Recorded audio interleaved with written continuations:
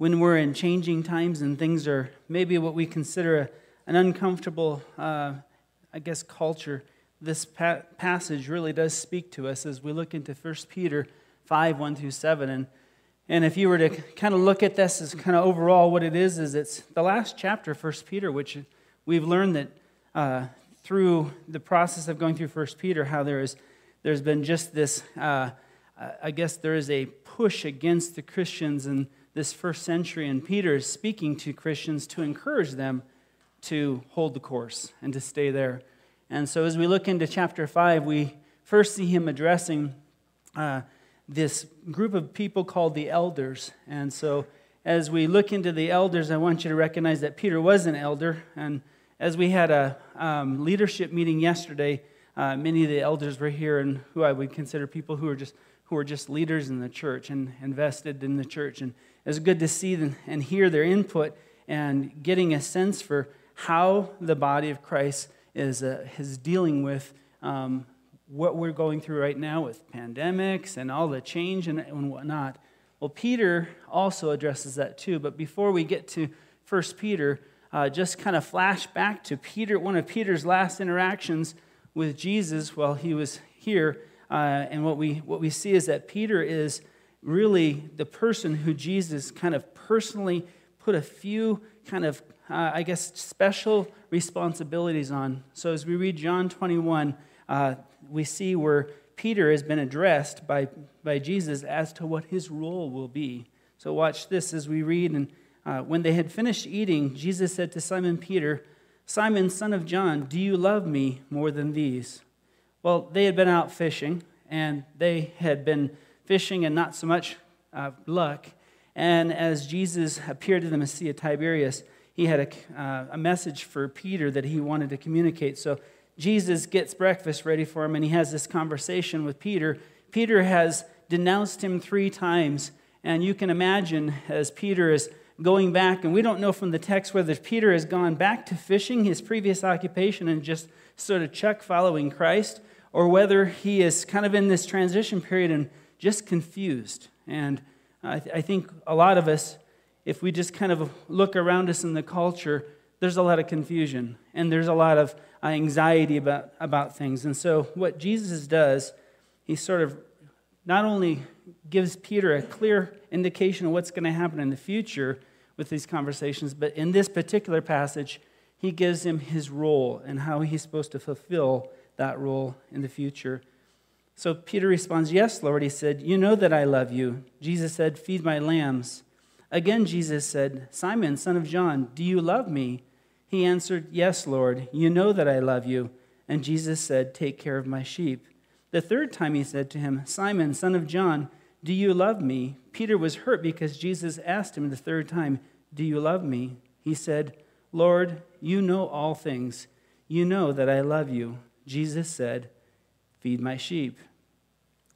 Now, if Jesus said to you, "Feed my sheep, take care of my sheep," then you would assume that your job is to do what? Feed the sheep, take care of the sheep, right? Okay, he made it very clear, almost like just used as few words as possible to communicate to Peter what his job would be. And Peter got this because, we know he got this because when he writes in 1 Peter 5, 1 through 7, we see him reiterating what that means and what he had come to understand that to mean as being in a very experienced shepherd, as he was shepherding not only local churches, but also giving, obviously, leadership to the whole church, globally. "To the elders among you, I appeal as a fellow elder and a witness of Christ's sufferings, who also will share in the glory to be revealed. Be shepherds of God's flock that is under your care, watching over them, not because you must, but because you are willing, as God wants you to be, not pursuing dishonest gain, but eager to serve, not lording it over those entrusted to you, but being examples to the flock. And when the chief shepherd appears, you will receive the crown of glory that will never fade away. In the same way, you who are younger, submit yourselves to your elders. All of you, clothe yourselves with humility toward one another, because God opposes the proud, but shows favor to the humble. Humble yourselves, therefore, under God's mighty hand, that he may lift you up in due time. Cast all your anxiety on him because he cares for you. So Peter, this is the passage where Peter hits a couple of points. And first he addresses the elders and he gives them some instructions. This is your job. This is kind of what it entails. And then he talks to older men and older people and younger people. And he talks about humility and how that is to play out in the family of God. And then he talks about the fact that there is this thing called fear and anxiety and how we're supposed to handle that. And I think all of those things, if I just look through the headlines in any particular magazine or newspaper, would be applicable. There's anxiety. There's a sense in which we don't know what's going on. There's fear. There's a sense of pride and arrogance, and how humility goes right up against that and has a positive impact on so many things. And so just to recognize that this passage is really just speaking to us today. But first, as we look at 1 Peter 5:1, it says, "To the elders among you, I appeal as a fellow elder and a witness of Christ's sufferings, who also will share in the glory to be revealed."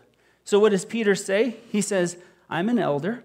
I'm a fellow elder. Actually, he uses this word, the sin presbyteros, which means the same as you. I'm writing to my fellow elders. And so as he writes to them, he just reminds them of what their job is. It's almost like he's going back to the Sea of Tiberias, and he's telling them, hey, I heard it right from Jesus' mouth, feed my sheep, take care of my sheep. And so this idea that he is transferring that on them is here. And you realize that he's not only just an elder, and we have elders in our church. Some are functioning on the board right now, some are not. And they're maybe off rotation, or they're people who are experienced Christians who are really fit the definition of an elder. But Peter's not just an elder, he's also not only a witness of Jesus Christ and really a witness to his crucifixion, which is so unique, but he's also an apostle. And an apostle is very, very unique. So a lot of times I'll have people say, well, is a disciple an apostle? Is an apostle a disciple? And I don't want to make this too simple, but you guys I hope you all are disciples because you're here this morning. You're a learner and a follower of God. But correct me, but I don't think any of you are apostles. I'm certainly not. Okay, I wasn't there. I wasn't a firsthand witness. There is a certain number of people who were apostles, and Jesus specifically picked them out. Peter had the privilege to be one of 13 people to be an apostle. Amazing, amazing privilege to become a person who would not only run around and watch and sleep with and snore with and just live life with Jesus, but also to see him die and to be crucified and having those conversations with him. So elders in that day, in the Old Testament especially, were respected. A lot of times they would judge in cases like, hey, he took my this and now he took that. It's almost like you're a parent. And, you have one kid said, he hit me over the head. Well, he first stole this from me, and then you hear the whole story. Well, that's what elders did. They dealt with a lot of problems.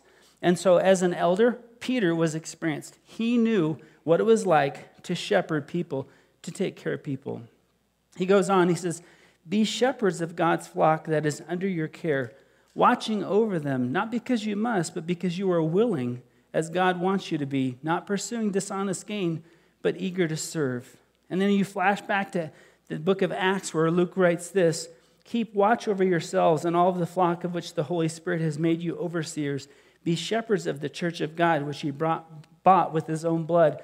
And you see this message of a willing leader to step into a role of caring, tending, watching over a flock. And that's exactly what an elder does. So a lot of people will think of, as an elder, they'll think of some old guy with gray hair and whatever. And that may be true.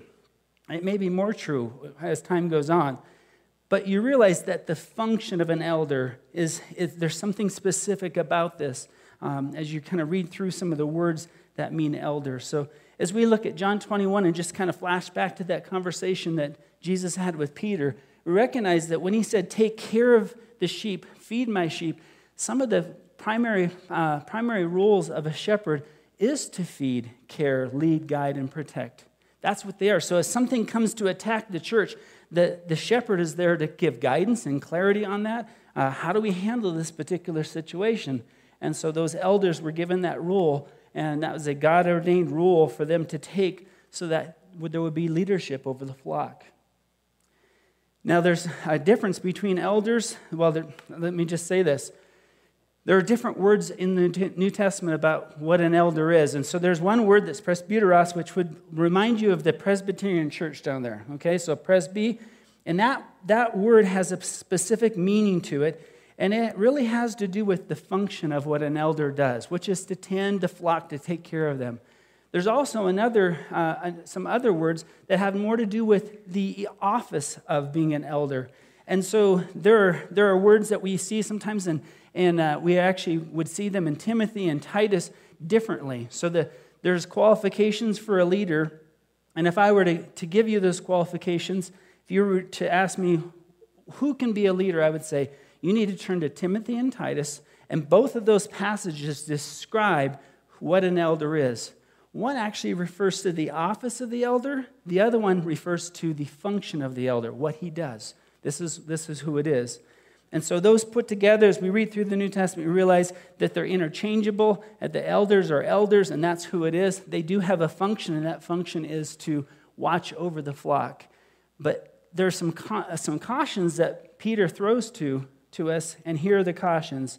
It says, not domineering, so not lording it over those entrusted to you, that's what that means, but being examples to the flock. And so we have this elder who is an elder who actually leads by being an example, and someone who is not domineering, does not use power or force to get his own way, but is someone who is gentle in his actions, but yet has the authority carried behind him. Ezekiel 34, 1 through 16 is a parallel passage in a lot of ways. If you look at 1 Peter 1 through 4 and Ezekiel 1 through 34, 1 through 16, you realize that it's really a parallel thing. It's like looking at the Old Testament.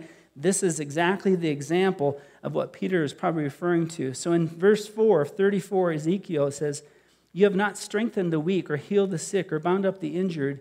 You have not brought back the strays or searched for the lost. You have ruled them harshly and brutally, so they were scattered because there was no shepherd. And when they were scattered, they became food for all the wild animals. And as Ezekiel writes this, he says, because there's no shepherd, this is what happens. And Peter says, do the work of a shepherd. It's too important, because the result, if an elder doesn't do their work, is that the people will experience this kind of harm. And so Peter is really, encouraging and exhorting the leaders of that time to lead the people who were going through a very, very difficult time. They had lost their jobs. They were being persecuted well beyond what we experience in the United States. And so Peter's role here is to encourage the leaders to tend to the flock, to do a good job of shepherding them over. And when the chief shepherd appears, you will receive the crown of glory that will never fade away. Who is the chief shepherd? Is it the president of our board?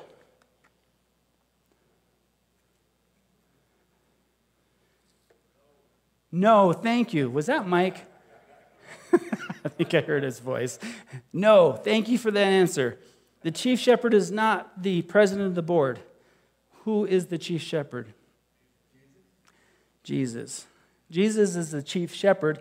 And so as Peter encourages these elders, he's really encouraging under shepherds. There's a chief shepherd, and there are a lot of under shepherds. And there have been over the years, if you think through the church itself. And so he says, and when the chief shepherd appears, you will receive the crown of glory that will never fade away. Okay, so what is this crown of glory? What is it?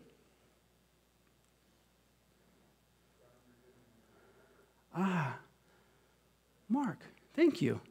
And Scripture talks about several crowns. There's 5 that I've saw listed in there. One of them is the crown of glory. And now, why would Peter say, you will receive the crown of glory that will never fade away in this passage? Well, it's because he's telling these shepherds that even though things are very, very tough, I remember I'm going to say 8 years ago because I'm so terrible with time anymore, but 8 years ago, we went up in the men's retreat, and we decided to hike to the very far reaches of the mountains. I mean, I don't even know the trek that we took, but I kept hearing Brent Brooks say, it's just a little bit further. It's over the next hill. It's over the next hill. Yeah, and as people kind of were dying off, it's over the next hill. Over the next hill. He was doing a great job of encouraging us on, because we're like, man, it must be over the next hill. But there were a few doubters towards the end. And as you realize, these shepherds are in a very difficult situation. Peter is saying to them, it will be worth it. There will be a hill that we will go over top, and it will be worth it. There is a crown of glory. Now, it turns out that all of those who long for his appearing, that's the crown of glory. We will all receive that. But that doesn't exclude the leaders and the elders as well. And so this is a crown that is important for us to recognize, that we are to look forward to the return of Christ. Oh, wow. And if you don't look forward to the return of Christ, let's just have a conversation someday, because I think you would totally change your mind about that. Because I don't care if it's your birthday tomorrow or if you're going to Honolulu on a flight tomorrow. It will not compare if Jesus came back right before everybody went out the door. That would be an awesome thing. Believers, us, we're unbelievably blessed to even think about the fact that we're going to be in the presence of his glory. It will be so amazing that it's unbelievable. You can't even conceive that. Romans 8:18 says this, I consider that our present sufferings, and they're difficult, are not worth comparing with the glory that will be revealed in us. And when we recognize that, it's like, okay, I can take the next hill. I can do one more hill. And that's a way for us to persevere and to know it will be worth it. Jesus has purpose for us. So he's addressed the elders. He's told them, here, the elders, this is what your role is. You're not to be a power-hungry person who just kind of domineering over your flock. You don't want to beat the flock. They need a little beating once in a while, but it's not for the beating of them, but it's for their good. And if you're a parent, you know what I just said, and you took it in all the right ways. Sometimes we need discipline, and that happens. Now he shifts, and he talks about humility. And humility is so important, because if you've met someone who is proud, you recognize there is an ugliness about them that is kind of just, you just know that. Like someone on TV, I've seen them before where I'm like, oh, wow, that star. And you're kind of like, I kind of like that person. And then they open their mouth. Like when someone's interviewing them, and you're like, I totally changed my opinion about you because you're arrogant and you're kind of all about yourself. And one of the most attractive things when you see someone being interviewed, and I'm thinking of sports, people who are just super good at their particular sport, and when they get in front of a microphone, one of the most attractive things, and I'm sure it's not attractive to the whole world, but to me, is they're doing this. And you just realize, oh, they get it. I like you even more than I liked you before, because they're humble and they recognize that every good gift that they have, the privilege to throw a ball around and get paid millions or whatever they get paid, but not only that, but to recognize that this is a platform. I'm thinking of Tim Tebow and the people who are like him who use that platform to say, you know what, anything I have, man, that came from the Lord. And to recognize that that's humility. That's just this, you're at the zenith of your sport, and yet at the same time, you acknowledge that it's all from him.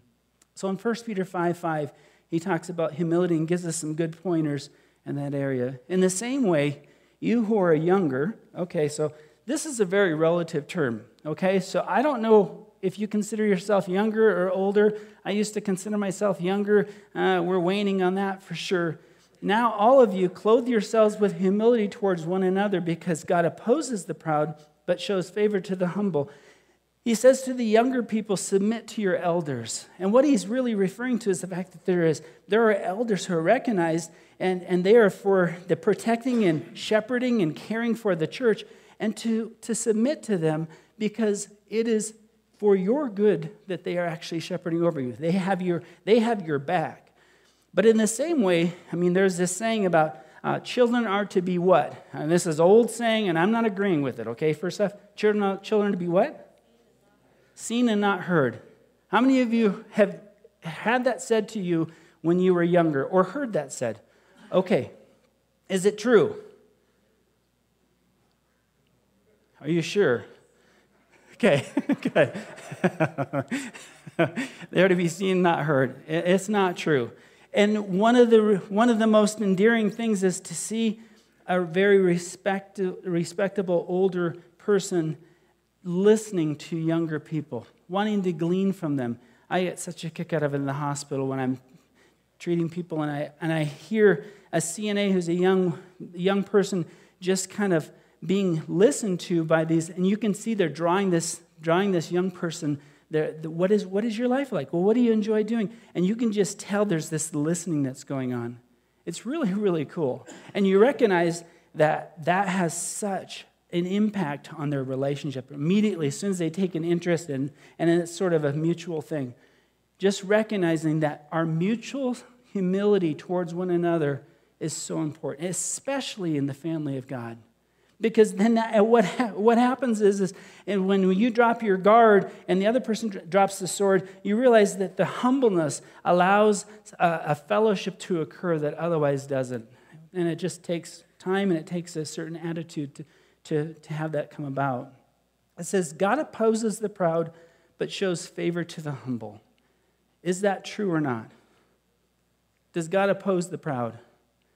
Can you tell me of one person in the Old Testament that you think of that was proud and God didn't like that?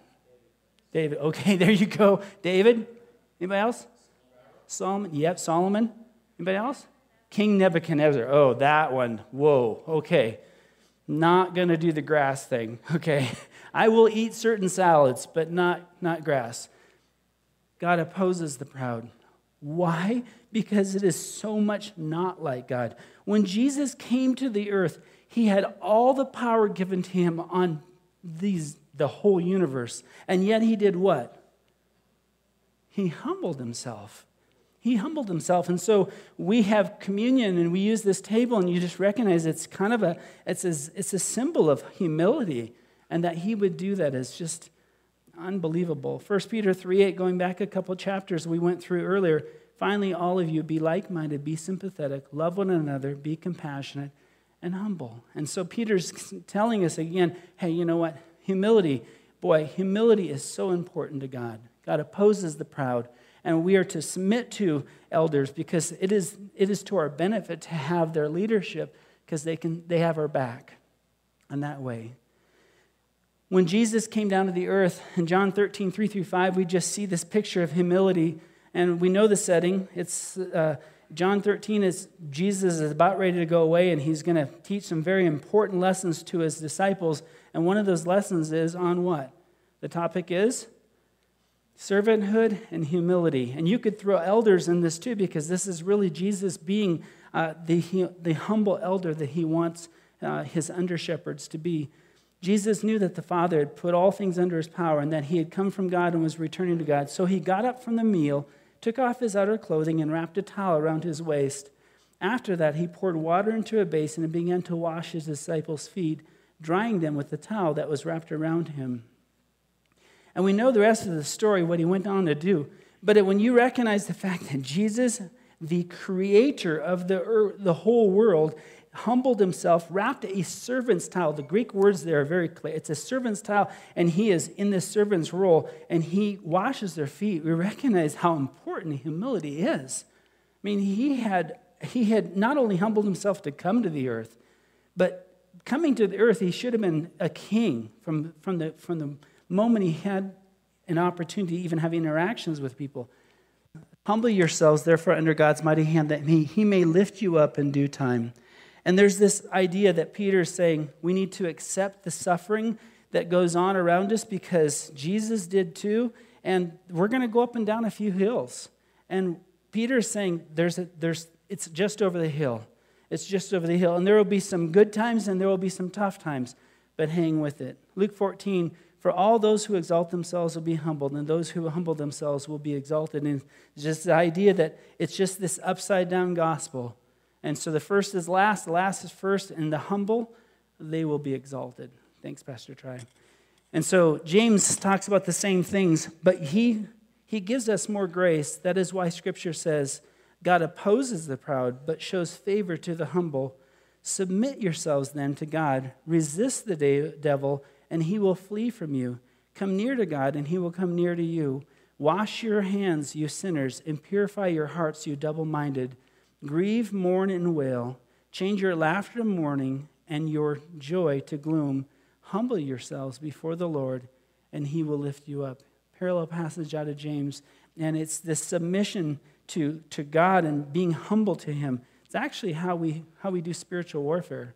A lot of people say, cast away Satan. I'm not opposed to that. It's actually submit to God, and he will draw near to you. And so there's this idea in which we realize that humility has almost a spiritual warfare aspect to it. In fact, if you look at 1 Peter 5:8, which Pastor Ty will be talking about next week, it actually goes right into it coming out of humility. And you recognize, wow, is that a segue? It's a segue. And it talks about some other things about spiritual warfare, but they're connected because there is a connection there. 1 Peter 5:7, last verse, hang in there, only one more hill. Cast all your anxiety on him because he cares for you. Now, does anyone doubt that God cares for them? Well, you wouldn't raise your hand, would you, because you're in church? And you're supposed to realize that, right? Okay. But does God really care for you?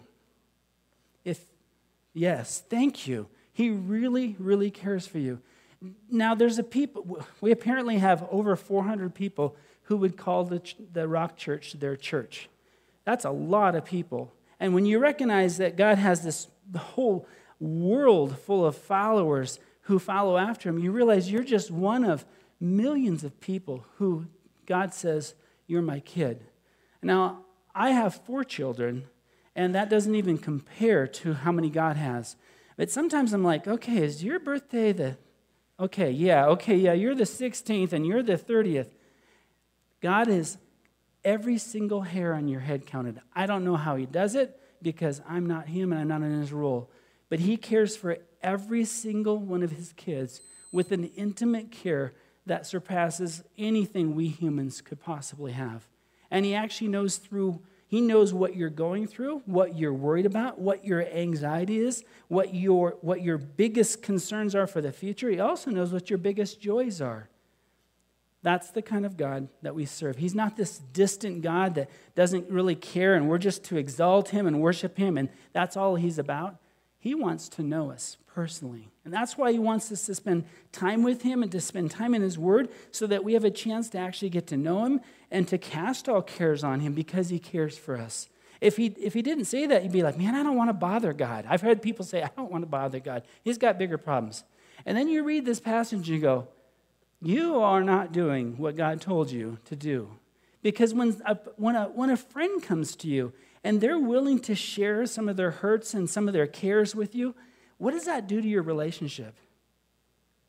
Yeah, it strengthens it, doesn't it? And vice versa. And you realize that's what God wants us to do. He wants us to realize that he's the source of not only everything that's good, but also what will give us the peace that allows us to go over the next hill. Max Lucado once observed that we fear being sued, finishing last, going broke. We fear the mole on our back, the new kid on the block, the sound of the clock as it ticks us closer to the grave. We have sophisticated investment plans, and we create elaborate security systems, and we legislate a stronger military because of what? It's fear. All of those things are because of the fear that we have. And God says, cast all your anxiety on him because he cares for you. And I can say this, that we are people who are tending towards fear. And because of that, God has a word for us. Do not fear. And he has to keep reminding us because we're just too good at it. There's a song, and it says that fear is a what? He's a liar. Fear is a liar. This research that I just read, and I'm sure between 97 and 99% of the things that we fear, when they do the studies on them, what am I going to say next? They never happen. They never happen. So in our mind, we have something that's occupying all of our energy and our strength, and yet we're focusing on that thing that actually doesn't even happen. Where do you think that comes from? Steal, kill, and destroy. And if you read verse 5:7, and then if you were to flip over to 5:8 in 1 Peter, what would you read in 1 Peter 5:8 without, well, go ahead and look. Anybody know 1 Peter 5:8? He roams around like a lion. And you recognize there is a connection between our fear and the liar who just wants to just pour gasoline on that. And just recognize that when we're in a state of fear, and some things, fear is a good thing, it teaches us certain things. But when we stay there, recognizing it may have more to do with the one who's probing that. And just that God says, do not fear. He steals all those things that are good. Mark says this, that day when evening came, he said to his disciples, let us go over to the other side. Leaving the crowd behind, they took him along, just as he was in the boat. There were also other boats with them. A furious squall came up, and the waves broke over the boat so that it was nearly swamped. Jesus was in the stern, sleeping on a cushion. The disciples woke him and said to him, Teacher, don't you care if we drown? Now, Jesus was sleeping in the boat. I have an incredible ability to sleep almost anywhere, or at least I did before. There's pictures of me sleeping on the stairs and my hand over my head. My kids, they're kind of gathered around me, whatever. But if there was a storm, a squall, if you've ever been on a boat, first of all, the boat experience is one thing, but a squall is another thing. And you realize Jesus is sleeping. But they don't know that he is in control of all things. He got up, rebuked the wind, and said to the waves, Quiet, be still. Then the wind died down, and it was completely calm. He said to his disciples, Why are you so afraid? Do you still have no faith? They were terrified and asked each other, Who is this? Even the wind and the waves obey him. And so we recognize that he's with these disciples. He knows what's going on, and yet his response to them is, Do you have no faith? And all of us ask that question at times. Do I have such little faith and I'm still worried about what's going to happen next year and what's going to happen upon the next hill that we go over, the next change of power, the next virus that comes along, the next bill that comes in? All of those things have the ability to put us into a position where our mind is in a place where it can't worship God, because we can't be anxious and yet have the Spirit of God, which is love, joy, peace, peace, peace, peace. And so you recognize it's kind of just this war that goes on. Matthew 6, Therefore I tell you, do not worry about your life, what you will eat or drink, or about your body, what you will wear. Is not life more than food, and body more than clothes? Look at the birds of the air. They do not sow or reap or store away in barns, and yet your heavenly Father feeds them. Are you not much more valuable than they? Can any of you, by worrying, add a single hour to your life? We had this very verse. Mitch brought it up in small group on Thursday night in the context of, yeah, you know what? We're not in control of things, and yet he knows exactly what's going to happen. And the point of it is that God knows us and he cares about us. Even if we feel unloved, even if we feel like we are unlovable, even if we've sinned, even if we've done things that we think God could never forgive, he still loves us just as much. Now, I know that doesn't work in this world, but he's not of this world. And he still loves us. He is all for us.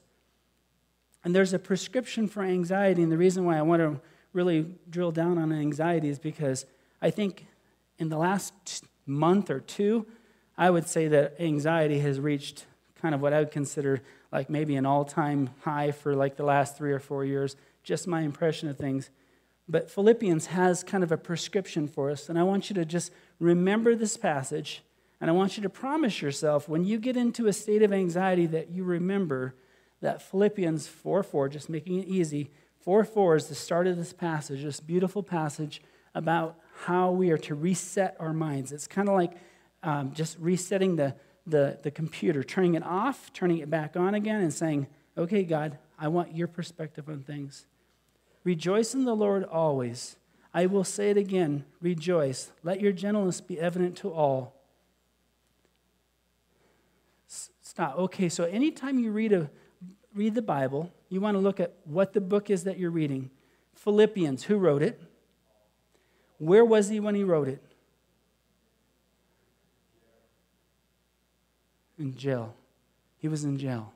So let me read it again. Rejoice in the Lord always. I will say it again. Rejoice. Let your gentleness be evident to all. Does it mean any more to me when I recognize that Paul was in prison writing that? Absolutely. It's all perspective. It's perspective in seeing what he's writing out of. The Lord is near. He's close to us. He's not this distant God. He's a God who's, if you're a believer, he's right inside of you. The Holy Spirit is actually inside of you. I know it's hard to believe. You have to believe what he said. He put his Holy Spirit inside of you. Do not be anxious about anything, but in every situation, by prayer and petition, with thanksgiving, present your requests to God, and the peace of God, which transcends all understanding, will guard your hearts and your minds in Christ Jesus. Isn't that awesome? And you realize, do not be anxious in anything, but in everything by prayer and petitioning God and going to him and saying, I can't handle this. This is for you to handle. Giving it to him. And then verse 4:8, which I think is oftentimes maybe a little bit, I don't know, just maybe the importance of this is so eminent in our particular situation, and definitely as we look at the first century Christians. It says this: finally, brothers and sisters, whatever is true, whatever is noble, whatever is right, whatever is pure, whatever is lovely, whatever is admirable, if anything is excellent or praiseworthy, think about such things. I think Lisa quoted this yesterday at our meeting together. And here's the perspective. What you feast on in your mind will affect who you trust and who you're looking to. And if what you feast on is just the headlines of a paper or something you're reading on the computer, it will affect you in a way that maybe God doesn't intend. And so, is it true? Is it noble? Is it right? Is it pure? Is it lovely? Is it praiseworthy? Is it excellent? Are those things that you can say about what we put in our mind and what we allow to occupy our mind? And that has a huge impact on how we think and who we worship. Just some applications for today, because Peter writes this and he has some different sections here. And do you have someone who you are leading? Everyone's an elder of some sort. I'm not saying in the technical sense of Timothy and Titus, but you're leading someone. If you're a mama or a dad or a grandma, I know you're leading someone. If you're a fifth grader, guess who you're leading? How many of you looked up to someone who was ahead of you in school? So you're like, high school, Cody, you're a leader. I know, he's shaking his head going, no, I can't be a leader. Yes, he is. You are a leader. And Pete's a leader, and so you recognize that someone's following behind you. Sometimes we actually kind of recognize that, and we take those people underneath our wings, and we bring them along. I think that's really cool, because it allows us to not only have an impact in people's lives, and we don't have to be an elder to do that, is the whole point there.